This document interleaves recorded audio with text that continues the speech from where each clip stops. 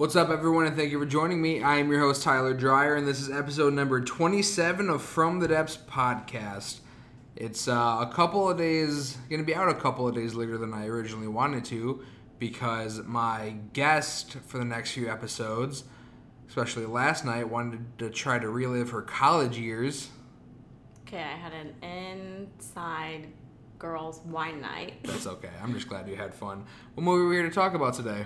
Devil's Rejects. All right. So before we go into that, I want to say something I forgot to mention in the last episode, was how much I fucking hated Grandpa Hugo. I don't know. He was a little obnoxious. He was super obnoxious. I thought you would like him because, especially the scene where he's like screaming into the microphone. No, that's the thing. Like, I have a very dark sense of humor, but like I don't have a super raunchy sense of humor. Like, I don't talk about females' pussies and jokes and shit like he does. Well, that's true. I just thought you'd think it was obnoxious and funny, I guess. No, I'm interesting. I'm glad he wasn't in this one. I'm kind of bummed he wasn't in this one in the beginning because I wanted to see him get fucking blown away by the police raid that happens. Oh yeah, I wonder what happened to him. They don't really explain it. He probably died. Good. Good. So with this one, we have Captain Spaulding, Otis Driftwood, and Baby Firefly kind of on the run from the law.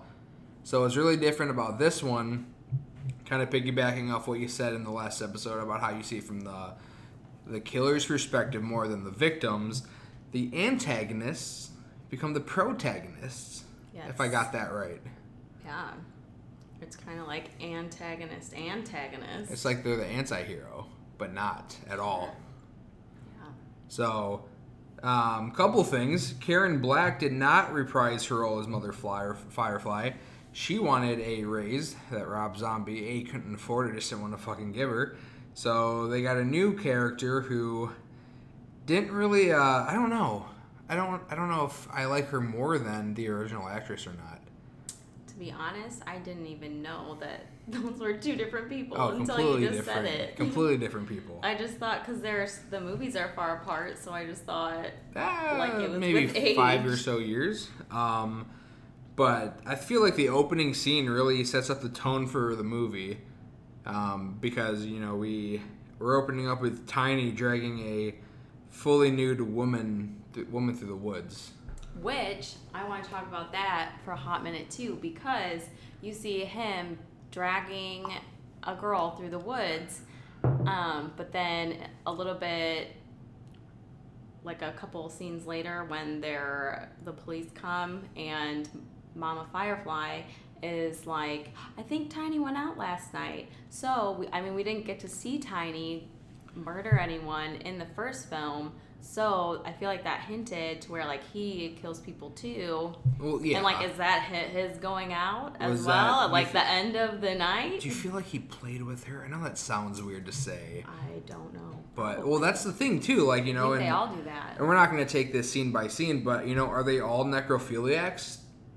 Like, because Otis, when we first see him, he's laying in bed with a girl that looks dead. It looks like she's rotting. She's for sure dead. But then we meet, I think, probably the most badass character in this movie is William Forsythe, if I pronounced that right. If you listen to my show, I pronounce everyone's names wrong if I can't. But Sheriff Wydell, who was the brother of one of the cops that were killed in the previous one. Yes. What did you think of him? I kind of hated his giant ego, but like it's also tied into like trying to avenge his brother's death. So I get it, but like he has like this giant ego. Well, yeah, it's also kind of annoying. Kind of, I feel like the good guy becoming the bad guy, because that all he's out for is revenge. True. And revenge is a dish best served cold. There you go. So, what are some other things that you enjoyed about the movie? Well, I like that it dives deeper into the family and like their dynamic, and along with all the chaos and the killings throughout the whole movie, you get these little scenes of them like actually acting as a family. Like, you know, when they're driving in the van and they go get ice cream. Well, that's the point. You're supposed to kind of feel sorry for them. Like it kind of tricks you, like, oh, they are normal people. Right. But they're not. But you're following a trail of bodies, essentially. And with speaking of the whole family, because the family's fucked up, right? Obviously from the first film. Yes. You know, there were, because I haven't rewatched this in 2 or 3 years. So there are some little parts that I did forget about. But I was thinking like how House of a Thousand Corpses is more of a visually disturbing movie, and how you know, even more mentally sometimes. But this one just cranks it up to 11 with some of the psychological scenes that the family does to their victims. Like which one in particular? I guess for me, you know, being married to you and having a daughter, just the females in my life, the part in the hotel where he took the gun and was like doing things. He put it down her underwear. But yeah. And yeah. Yeah. But yeah, it's at the end of the day, I feel like it is a darker movie than House of a Thousand Corpses because it does dig deeper. And Rob Zombie said this one was hard to cut for an R rating because all of his movies have been NC-17.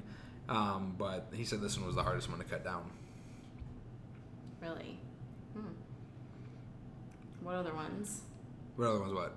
That are the most fucked up scenes to you? Well, I will say I think Rob Zombie has a thing for bludgeoning people to death with the giant fucking sticks. Yes. Yeah, Halloween, and that happened with young Mikey Myers, and then in here. And then here is another, in the second movie, Otis then cuts the face off of another guy. Oh, yeah. Sure yeah. likes doing that. I didn't even... And then showing it to their loved one. Yep. I didn't even put that together. That was a good catch. That was like... Yeah, when she had to like wear the face of her husband. Yeah. That was... Another couple of things I have written down here for the psychological part is when Otis is out in the desert and he's doing his whole God spiel. Yes. Like, strike me down, like, essentially saying God's not real or calling him a pussy. And then he goes, I'm the devil and I'm here to do the devil's work. So you agree God's a pussy? Nope. No, I'm just giving you a hard time. And then also, too, when Baby's in the hotel room and she has to go to the victim has to go to the bathroom and she makes her kiss her and then slap her friend around. Yeah, that was funny. What were some things that you didn't like about it? Because you said this was originally your favorite, but you said 3 from Hell. I feel like we'll come to like that full decision when we watch the third movie, and I'll be able to tell you fully which one I like best. I do have a few issues with this one though, and it's more like consistency basis more than anything. Otis is not albino in this one. He looks like a normal fucking person. To me, he looks super albino. Maybe not super albino, Maybe but... it was like the lighting, because they're mostly in the house. Right. And like in the dark in the first But he's movie. not as pale as he was in the first one. Yeah. And then, you know, Baby has 2 white of teeth for coming from a backwoods family when everyone else is rotted. That's what you noticed? Oh, yeah. That's what bugs you about this Well, movie? yeah, everybody else's Her teeth is teeth are too falling white. out. I don't know. Maybe they're... That doesn't bug you at all? No. But you're the type of person that will just, while we're watching movies, say, well, I would have done this, or stupid. I guess I just don't look at people's teeth like that. If you, I mean, whatever. Okay. And I think another small inconsistency for me, unless I miss it every single time I've watched this, but there's not a clear timeline, and the series of the events of this film is 7 months after House of a Thousand Corpses. Okay. And a big thing that I wish they expanded on more is like there's no mention of the previous events, which is I guess is another small part.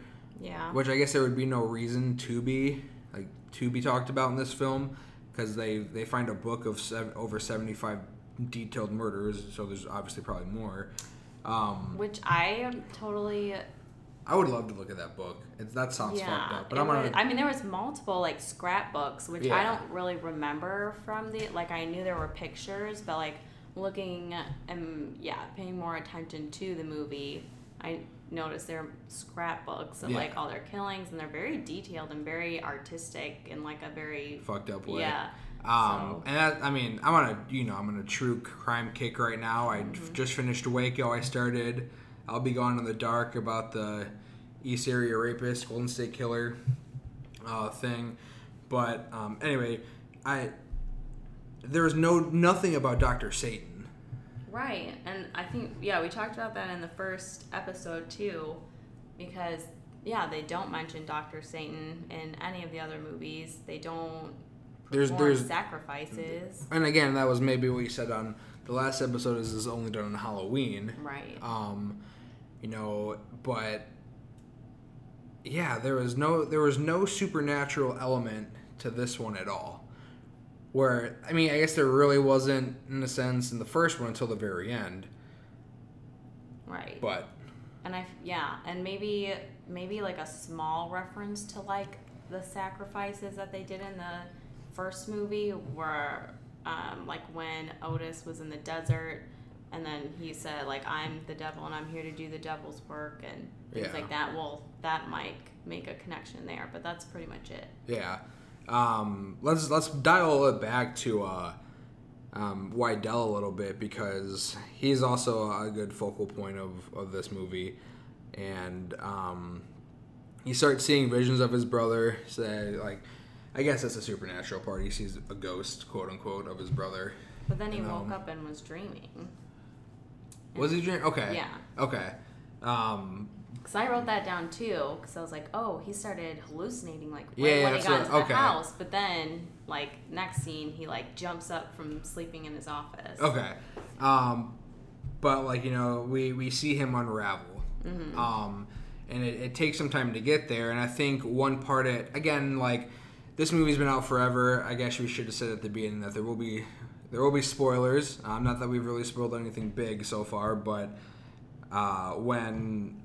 because they arrested Mother Firefly, and while he's questioning her, she straight up admits I killed your brother and I loved every second of it. Yeah, which ties into all the mind games that they play on people, and just her taunting that. He that's when I think he really starts to unravel, and then he turns sadistic in his own way, where his first thing is he kills Mother Firefly with a knife in the interrogation cell, because this is in the 70s, so there's not a glass wall or anything. Right. But we find out he essentially fucked her with a knife, in the gut, he in and out. Yeah. Well, he admits that to Baby, that's how he did it, turning into as sadistic as they are. Right. But then two of my favorite characters out of this movie, though, we meet, I forget the characters' names, but Diamond Dallas Page and Danny Trejo as the mercenaries, I guess. Yes. I think the first movie I saw him in is Spy Kids, so I always think of him. You're showing your age. That, Uncle Rico or whatever was his name? That's probably not Rico, but... I can't remember what his name was. But... Anyway, but those are the type of people I would want in my corner. Yeah. Because they are some heavy hitters, some brutal dudes. But yeah, we get to the end because the Fireflies meet up with Captain Spaulding's brother, and he sells them out at Frontier Fun Town. What is that? A whorehouse. Yeah, you don't see. There's not really much of those nowadays. No brothels. They're all underground. They're there. You know where they are? They're everywhere. Can I have the address? Nope. Okay. Well, I can't have any fun. So yeah, Wydell finally catches them, and again, I'm repeating myself, but he ties them all to a chair, and he becomes them. He becomes torturous and sadistic, regardless whether it's for revenge or not.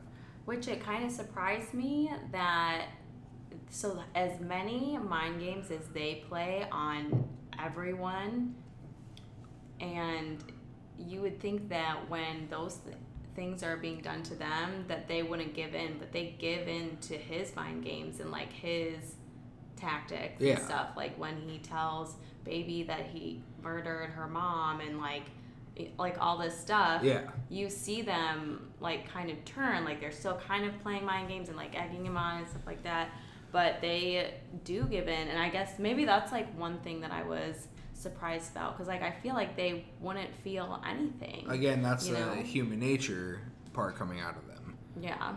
And I think that scene, those scenes alone, were probably the most intense part, because again, throughout this whole thing, they are showing some type of humanity in between like the murders, so you do kind of feel for them. That's where then they become the protagonists. Like you want them to survive. Right. Not, you're tied up in a chair with some crazy dude, like you don't know what's gonna happen, stapling fucking crime scene photos of your victims to you and shooting nails through your hands. Yeah. It was just unrelenting torture, dread, and you didn't know what was gonna happen, because 3 from Hell I don't think was even a thought yet, so they could have ended it right there and not drag anything out. Right. But instead, what does he do? He lets Baby go, and then we see her run out into where their farm animals are, and he drops a reference to the first movie. It smells like rabbit, run rabbit, and that's what they said at the end of the last movie. Right. So it was like, giving homage to the first one. Yeah. Because it's a cult film. I feel like it's because it didn't do that successful in the box office, but when it went to video, it blew up. But then we have Spaulding and Otis tied in the chair. Before Wydell goes to chase Baby, he splashes gasoline everywhere and lights it on fire. Which, again, this is Hollywood. I felt like they would have caught on fire, had some type of degree burns. This is something you would have probably point out if this wasn't one of your favorite movies. But they're protected by the devil. But no. Yeah. No. I'm protected by the devil. They have Hail to. Satan. They have to come out of it. That's just how it works. But then who do we finally see again? Who saves the day? Tiny. Well, first, what's his name does? Because he goes in. Well, he at least tries to help Baby, but then he doesn't really get much of a chance. Who? What's his name? The guy from the Frontier town.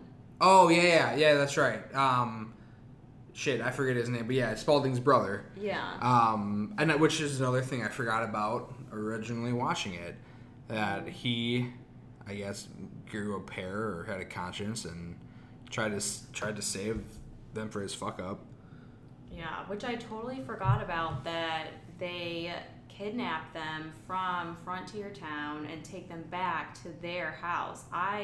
In my mind, I remembered it as they killed them he attempted to kill them in Frontier Town, the whorehouse, yeah, the brothel. I totally forgot that they took them back. So. And I would actually love a spin-off of the DDP and Machete characters. I think that'd be better than Sons of Anarchy, and I like Sons of Anarchy. Yeah. Can we talk about that they really brought out Captain Spaulding in this movie, which is one of my favorite characters throughout this all. So I was super stoked on that.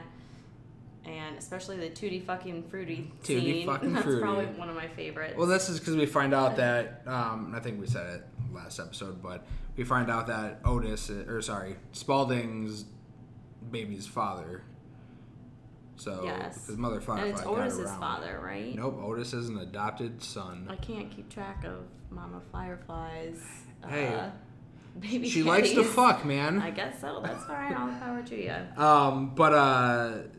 So Tiny saves the day, Mm-hmm. and you know, there's this moment where they're all in the car, and he's like, I think it was just kind of like, I'm too big, I can't fit in this car, and you know, I'm gonna go take a stroll in the fire and just die.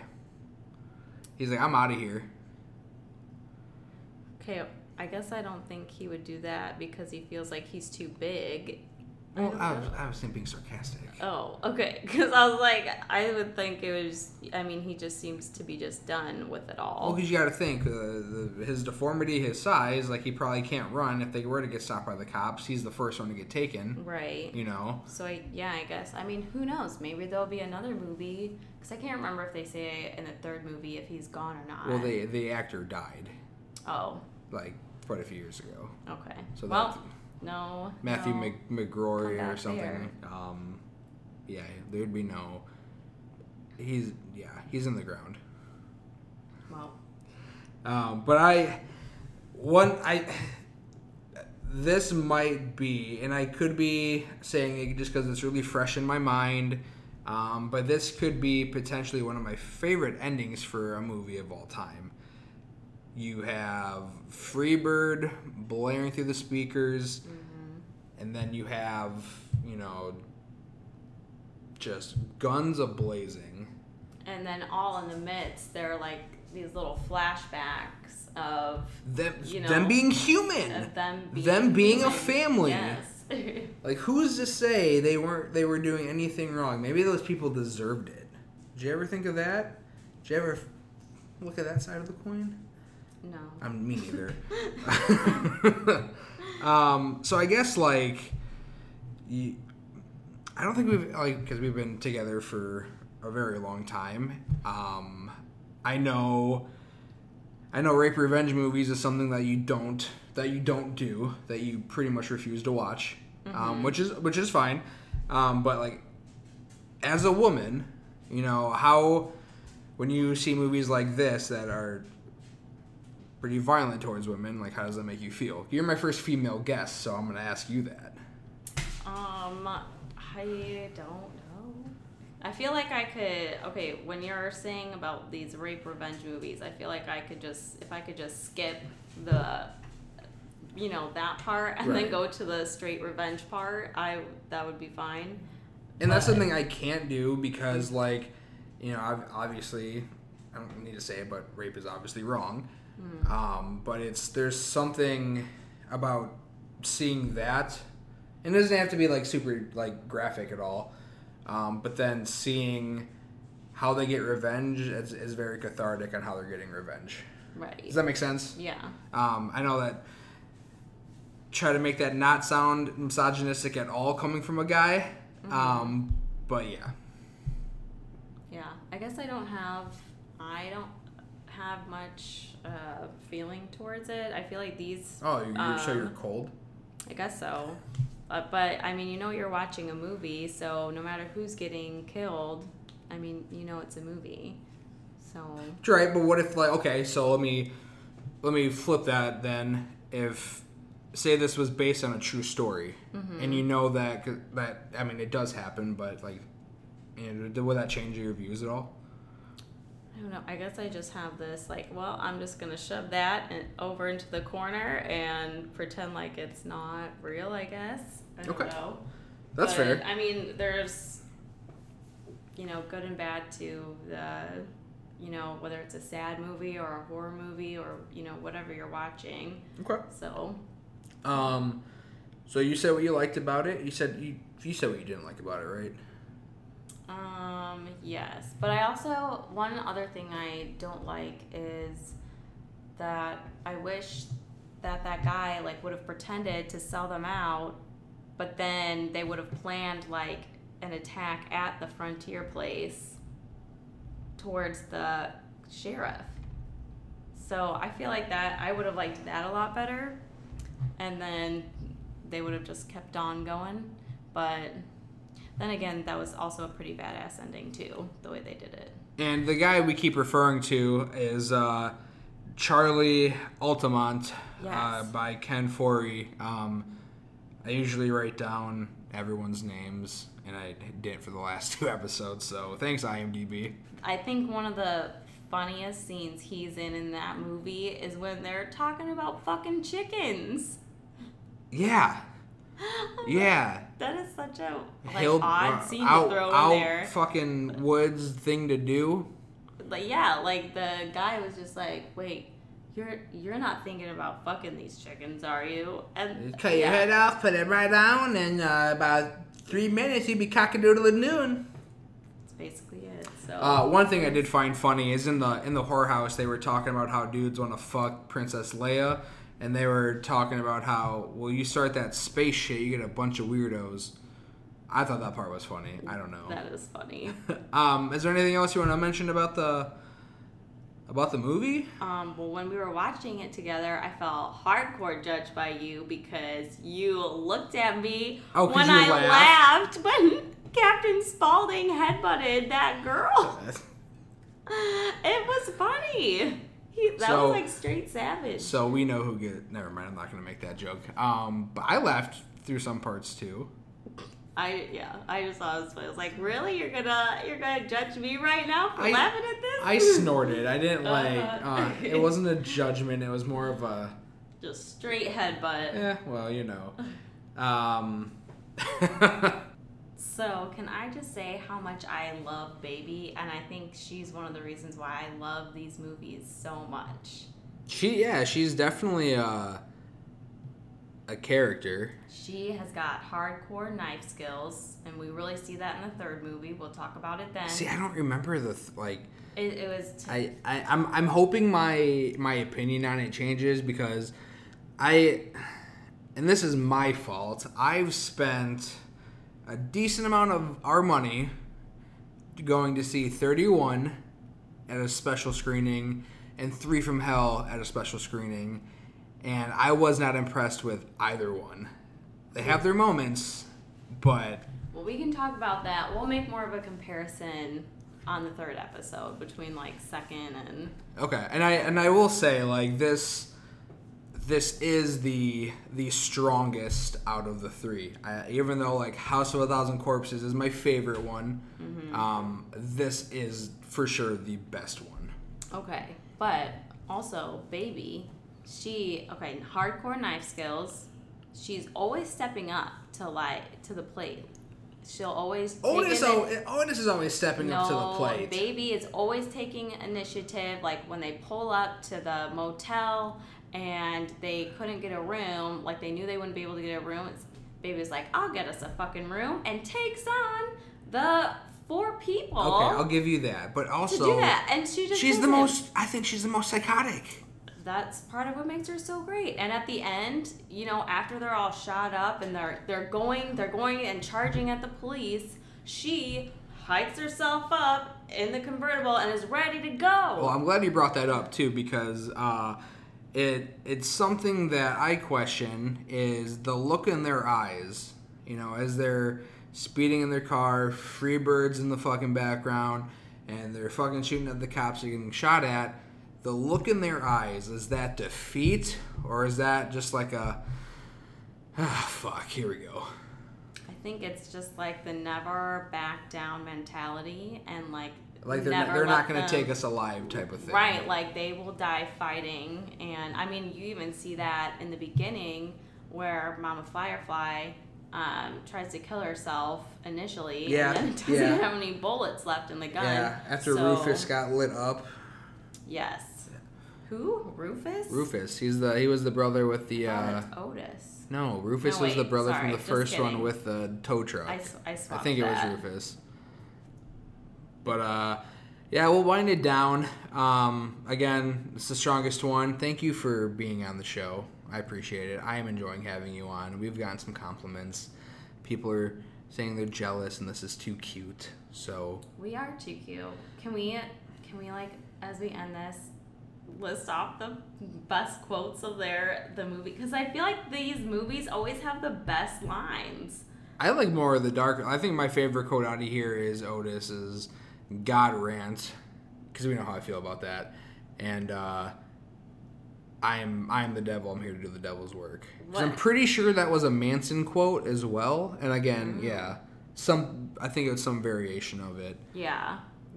Another one is the sheriff says, "I'm going to be there to put the wrath of the Lord up your ass."